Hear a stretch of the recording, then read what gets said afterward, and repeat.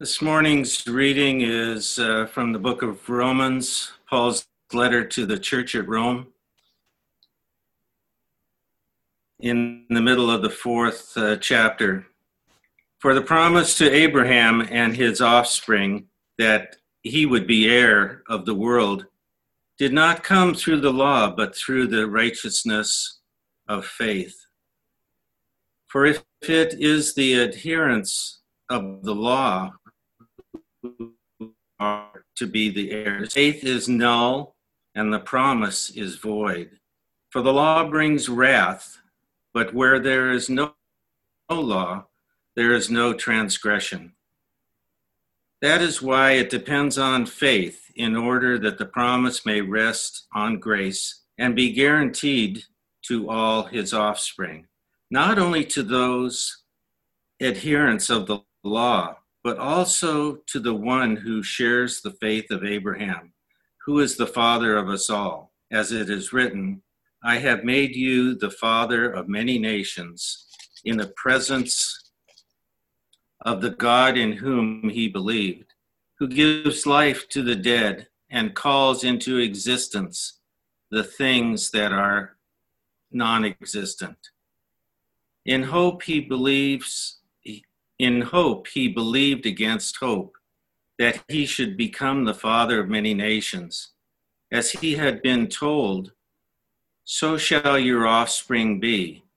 He did not weaken in faith when he considered his own body, which was as good as dead, since he was about 100 years old, or when he considered the barrenness of Sarah's womb. No distrust made him waver concerning the promise of God, but he grew strong in his faith as he gave glory to God, fully convinced that God was able to do what he had promised. That is why his faith was counted to him as righteousness. But the words, it was counted to him, were not written for his sake alone, but also for ours. It will be counted to us who believe in him, who raised him from the dead, Jesus our Lord, who was delivered up for our trespasses and raised for our justification. This is the word of God.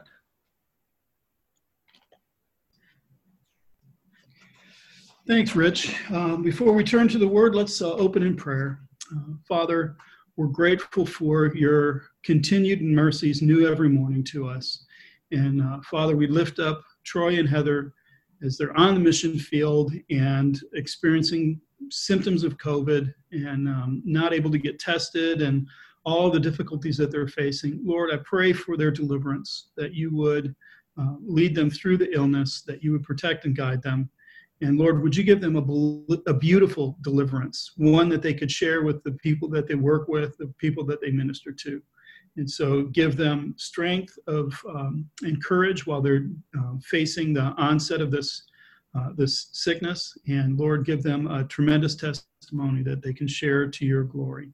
Have mercy on them and deliver them, we ask. And Father, we also pray for the Fredericks as the kids are getting sniffles, and the original offer on the house has fallen through. Lord, would you give them likewise a beautiful testimony, a beautiful story that they can tell about how you led them across the country and landed them in just the right place. And Lord, we thank you for their continued faithfulness to you and their desire to follow after you. Lord, we grieve their loss here, but we pray for the church that they will be attending. Lord, would you use them to bless that church the way you use them to bless us? And just get them situated and landed soon, we pray. And watch over them in the meantime while they're still in motion and in play. Father, we pray now for the preaching of your word. Lord, would you show us what it is that you're telling us? Lord, would you build our confidence in you? And Lord, would you justify us by faith? We ask all of these things in Christ's name. Amen. So one of the objections, or one of the problems that people have with Christianity is when we say that Jesus is the only way. It sounds to postmodern mind like a power play. Postmodernism, truth is subjective, and so if somebody claims to have absolute truth, they view it as a power play. You're trying to exert control over me by claiming you have the truth. So when Christians say Jesus is the only way, it sounds to those ears like a power play, like we're just trying to be large and in charge, or that we're so very sure of ourselves that we're vain and filled with ourselves, or it sounds just incredibly intolerant. What about all these other religions? How can you say that they're wrong? So when we went a couple of years ago, we went through the Reason for God series. One of the videos was on the exclusivity of Jesus. And at the end, Tim Keller, I thought, was very good when he said, what I want you to ask you to do, because the setting was Tim and 6 unbelievers. He said, what I would like to ask you to do is be a little understanding with Christians when they say that Jesus is the only way. It's not that we want to be right or we're being arrogant or anything. It's because of Jesus. He said that he forgave sins that weren't against him. So he was the one that was sinned against in a way that only God could be. And yet he had the power to forgive sins. Or that he said that he was going to return at the end of the age to judge everybody. So when we are being faithful and following Jesus, we have to say that Jesus is the only way, not because we think we're so smart, but because that's who he said he was. So that's one of the struggles that people have is that idea of exclusivity. And, the thought is, well, all paths lead to the top of the mountain, right? So you Christians are on one path and, Muslims are on another, and everybody gets to the top of the mountain. The problem with that is, as arrogant as it sounds for us Christians to say Jesus is the only way, the statement all paths lead to the top of the mountain is equally as arrogant, because what the person thinks is they are not on a path up the mountain. They think that they have arrived. They can step back and look at the entirety of the mountain and say all paths get you there. So that is a power play. That is a claim to ultimate truth in and of itself. And really, I don't think that's tremendously good news to say that there are multiple paths and they all get to the top of the mountain. How do you know that? You haven't been to the top of the mountain. With Christians, like I said, Jesus came down from the top of the mountain to us, so he knows the right way. He is the right way. And when we look at the question of justification, Paul is wrestling with that question of, are there multiple ways to be justified? And he is claiming, no, there is only one way. So what if that one way to be justified also happens to turn out to be the absolute best way you could possibly hope for to be justified? What if that's true? And so that's what we're going to look at today, is that's why it depends on faith. That happens to turn out to be the best possible way to be justified.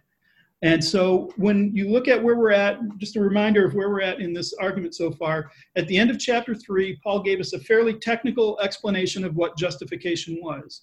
And justification is not only being declared innocent, but it's more than that. It's actually being declared righteous. And what we saw was that it was the righteousness of God that is available to us through faith. So we are justified with an external righteousness, not our own, and it comes to us by faith. So that was the technical definition. What we saw last week was Paul showed us that there is historical precedent for Jews and Gentiles both to be justified by faith. And he used Abraham primarily, and we're going to use Abraham here again as the example, because Abraham believed God and it was credited to him as righteousness. But he also, remember, appealed to David. And David said, blessed is the man whose sin God doesn't remember. And so that's that same idea. And so what Paul has drawn a picture for us here is this justification by faith alone is not a new novel concept. It is something that God has been doing all along. So today, where he's going to go with this section at the end of chapter 4 is he's going to answer the question, well, why is it faith that justifies us? Why isn't it faith and works? Why isn't it, we believe and plus we do these good things and that justifies us? Or why isn't it just works altogether? Or why aren't there multiple ways to do it? And that's what he's going to answer for us. The reason I say that he's answering that question is because there are two what I would call reason phrases in this section. In verse 16 and verse 22, they both start with, this is why. So what he's doing is he's answering that question. So, okay, you keep saying faith is how we're justified. Why? Why is it faith? This is why. And then that's how he's going to explain it to us, is in these two major categories. The section starts with this promise to Abraham and his offspring that he would be heir of the world. If you look carefully at the times when God made promises to Abraham, none of them was that he was going to inherit the world. What he was promised was the promised land, the land that he was journeying in, which is not the world, it's just a chunk of real estate in the Middle East. And he was promised offspring as numerous as the stars. So what does Paul mean that he would be heir of the world?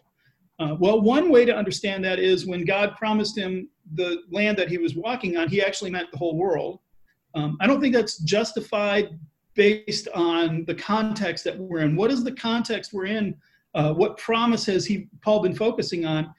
The context is the promise that his offspring would be as numerous as the stars. So instead of taking the word world as the dirt ball we live on, what if we take the word world as in the population of the world?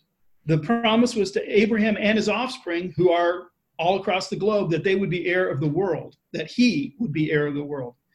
What did Abraham inherit? Well, he is the father of us all, is what Paul has told us. So I think that's where he's going with that. But here's the key thing, is it's a promise. It's a promise to Abraham, and it comes through the righteousness of faith, is what he said. So that's kind of setting up the issue. That's kind of tying us last week to this week, bringing it all together. And then he says, for if the adherents of the law, for if it is the adherents of the law who are to be heirs, faith is null and the promise is void. So what he's saying there is, if the promise is contingent on law, in other words, if the promise is contingent on faith, of obedience, then faith is null. Faith doesn't really play a part in it. You just have to do the works. And the promise is void. In other words, you're not going to get there. You're not going to get that promise. And that's where he goes with the very next phrase. He says, for the law brings wrath, but where there is no law, there is no transgression. What can the law do for you? It cannot secure the promise. It can bring wrath. That's what law will do for you. So that's the problem he sets it up with. Now, the last phrase is a little curious. He says, but where there is no law, there is no transgression. Does that mean that the Gentiles who didn't have the law didn't have any sin? Well, it can't mean that. That's contrary to what Paul explained in the first section of the book. So what does he mean here by where there is no law, there is no transgression? I think if we keep it in context, what he's getting at is that justification. If justification is based on law, then there is transgression. But if justification is not based on law, then there is no transgression, because that's not what we're justified by. So I think that's where he's going. Now, why does it depend on faith then? That's the question. So verse 16, this is why it depends on faith. This is why. Well, what's the this? The this, I think, is first of all the previous statement. The law brings wrath. So why is it based on faith and not law? Because law will only give you wrath. Law will only get you in trouble. Remember how he ended his section on all of us need to be saved, which was the end of the middle of chapter 3. He's got a long list of scripture quotes, and it starts with, none is righteous, no, not one. No one understands, no one seeks for God. All have turned aside. Together they have all become worthless. No one does good, not even one. There's law. That's what you get with law.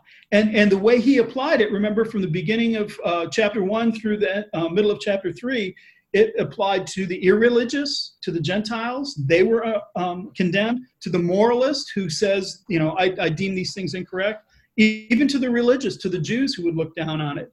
He says every single one of those categories of people has all turned aside. They have all turned away. None of them does good. No, not one. And that's why at the end of that section, he says, for by works of the law, no human will be justified in his sight, since through the law comes knowledge of sin. So the first reason that justification is based on faith is because works can't deliver. Not because there's anything wrong with the law. The law is an expression of God's morality, and God's morality is reality. It is what it should be. There's nothing wrong with that. The problem resides with us. None is good, no, not one. So the law can't deliver us because we can't do the law. So that's the first problem, is this is why it depends on faith, because the other alternative is a failure right out of the gate. It's not going to work. So he continues on. He says, but this is why it depends on faith, in order that the promise may rest on grace. So the next thing is the law won't deliver, but God has given the promise based on his grace. It's rooted in grace. So what is God's grace? I think the working definition that I'm growing to like is God's love unmerited and unearned. So God just loves somebody because he loves them. It's not because they've done anything good. That's what grace is. And the reason I like God's love is because when we look at the Bible, love in the Bible is not primarily an emotion. It's more than an emotion. It is emotion put into action. So when God says he loves us, he doesn't just look at us and smile and have a warm feeling in his heart. His love for us means he does things. He works things out. So the promise rests on grace because, and that's why it's based on faith, is because it wants to be resting on God's love.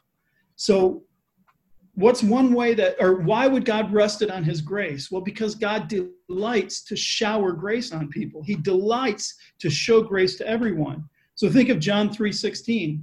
For God so loved the world that he sent his only begotten son. So God loved the world. And the word there in the Bible for world is cosmos. And that's often used to talk about the fallen, broken, chaotic order that we're in. God so loved that. Does this world merit his love, earn his love? No, he just has fixed his love on it. That's his grace. So Jesus comes because of God's grace. So this is why it's based on faith, is because God wants to shower his grace on people. He wants to pour it out and let people enjoy his grace.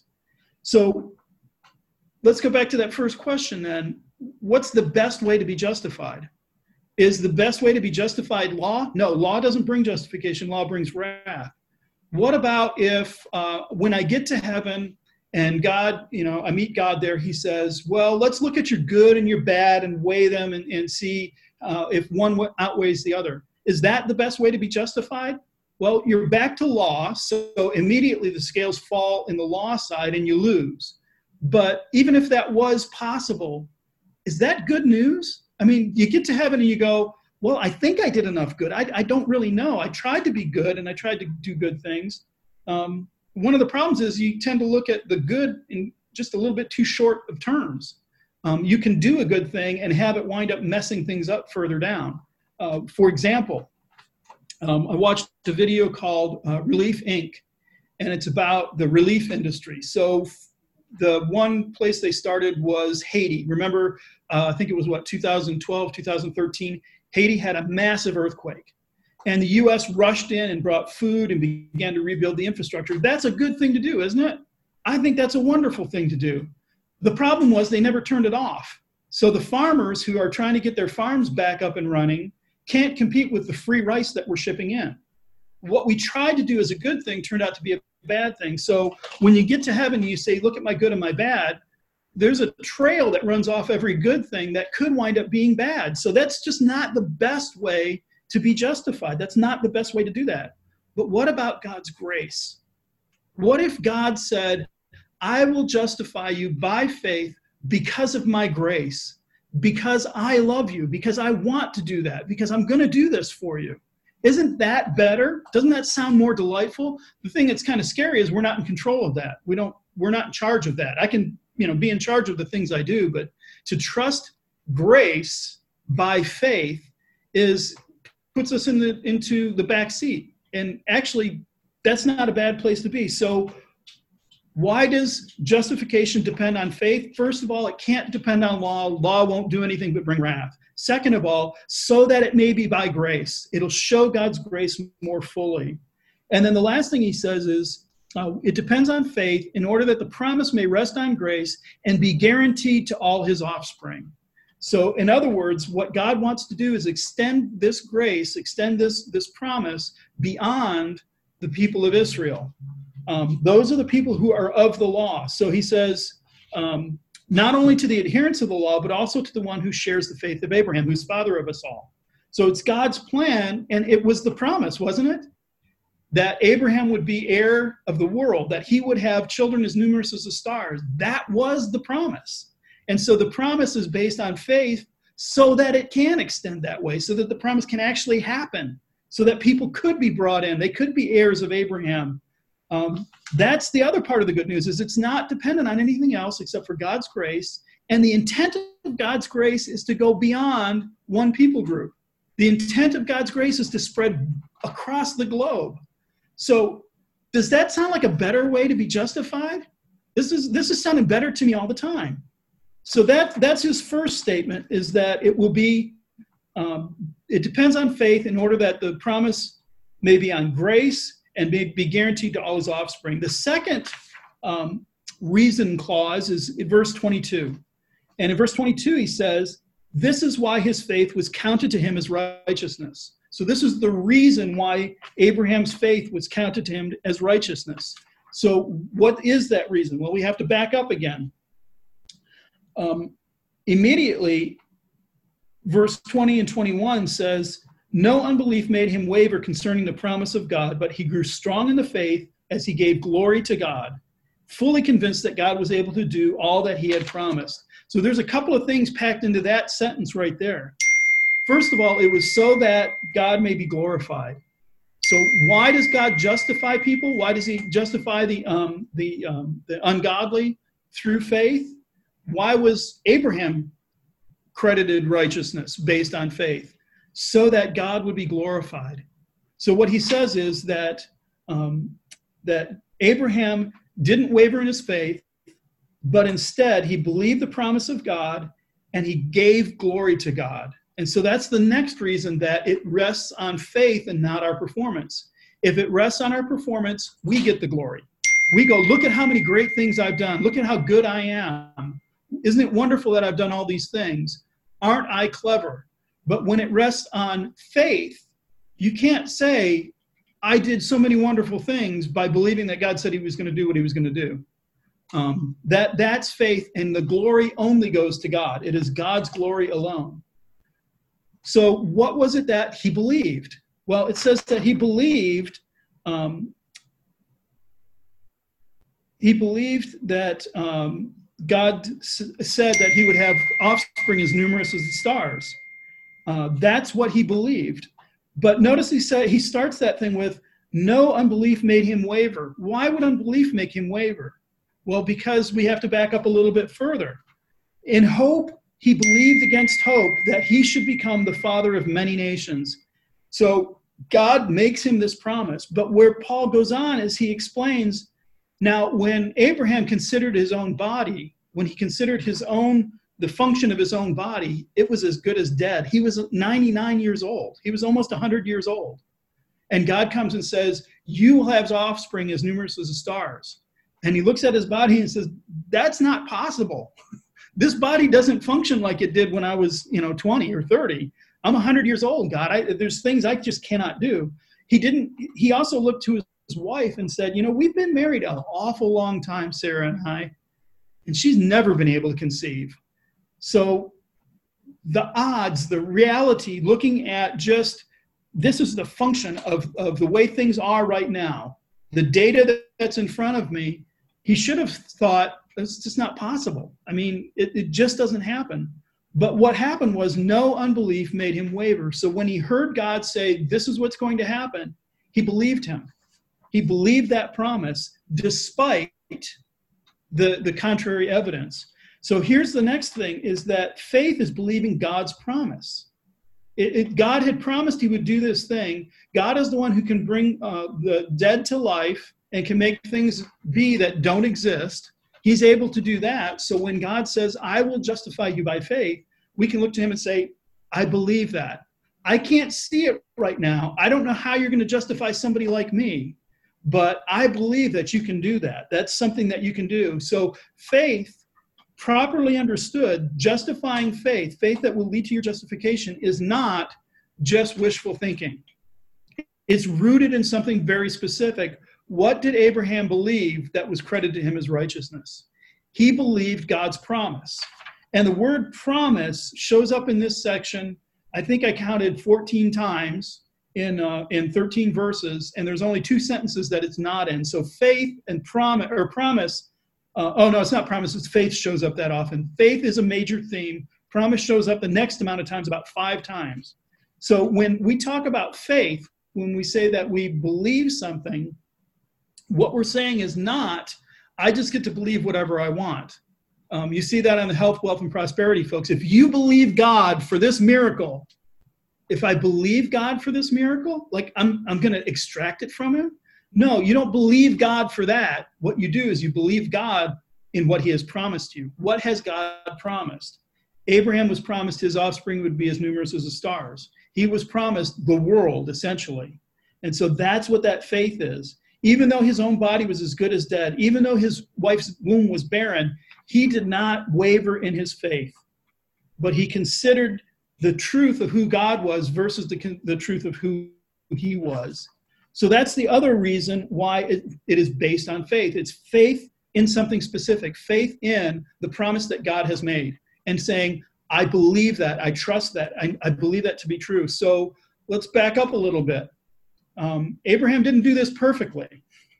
Remember, after he got that promise, Sarah was concerned that she is not having children. And so she takes Hagar, her servant, and gives her to Abraham. And Abraham has a child through her named Ishmael. But what happens is later on, when Isaac is born, God refers to Isaac as your son, your only son. The son of faith, the son that God gave him, is the only son. Ishmael is excluded from the covenant family. He's blessed. He still has princes that are from him, but he's not part of that Abrahamic blessing. So he tries to help, and that is not counted. God says, nope, that's the works that you're trying to do, and I'm not going to accept those. What justifies you is the trusting me that I will do what I said I would do. So that's the other reason that it's on faith. So how does that connect to us? Where do we come into this? In verse 23, Paul says, but the words, it was counted to him, were not written for his sake alone, but for ours also. So I always smile when I read that, because the words, it was written, or the words, it was counted to him, was not written for Abraham's sake at all. It was written probably 450 years after Abraham was dead and gone. So it was not written for his sake while he was alive, but it was written for his sake as he's in heaven and enjoying his blessing and seeing what's going on. He goes, yeah, that's right. God credited it to me as righteousness. But the most important part of that is that wasn't written for Abraham alone. That wasn't just given to Abraham. It was written for our sake. So what that's saying, what Paul is saying is that justifying faith that Abraham had, the abandonment of law as the basis of our relationship with God, the grace that Abraham received, the promise that he hung his hope on, it was written for us as well. It is our promise. It comes to us. But it looks a little different, because look at where he goes. He says, it will be counted to us who believe in him, who raised from the dead Jesus our Lord, who was delivered up for our trespasses and raised for our justification.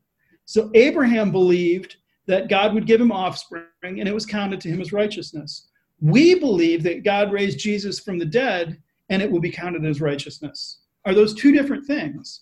Well, actually, it turns out they're not different things. We're believing the same thing that Abraham believed. It's just Abraham got this much of it, and we get so much more.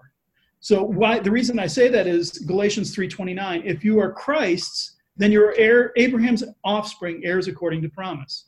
So here's how this works. Imagine if you told your children or your friends, in 3 weeks, we're going to go someplace fun. And they start imagining, well, what's fun? What would be fun? Well, grandma's house is fun, or the city park is a lot of fun. So they start trying to figure out what fun is, but they don't have the full picture yet. And a few days later, you say, well, it's going to be a big place. It's not someplace small. Well, grandma's house is great, but it's not big. So maybe it's the city park. Maybe there's more of that. And then you keep adding details. And then finally, you drive in the gates of Disneyland or Knott's Berry Farm. And they go, oh, that's what it is. Now, at that point, was what you said originally wrong? Isn't Disneyland or Knott's Berry Farm fun? Yeah, that's fun. Is it a big place? Yeah, it's a big place. So that's what's happening here with Abraham, is Abraham is given this much of the gospel. All he knows is that his offspring will be as numerous as the stars. He doesn't know the full understanding of that. He hasn't had it all in back form yet, but he believed it.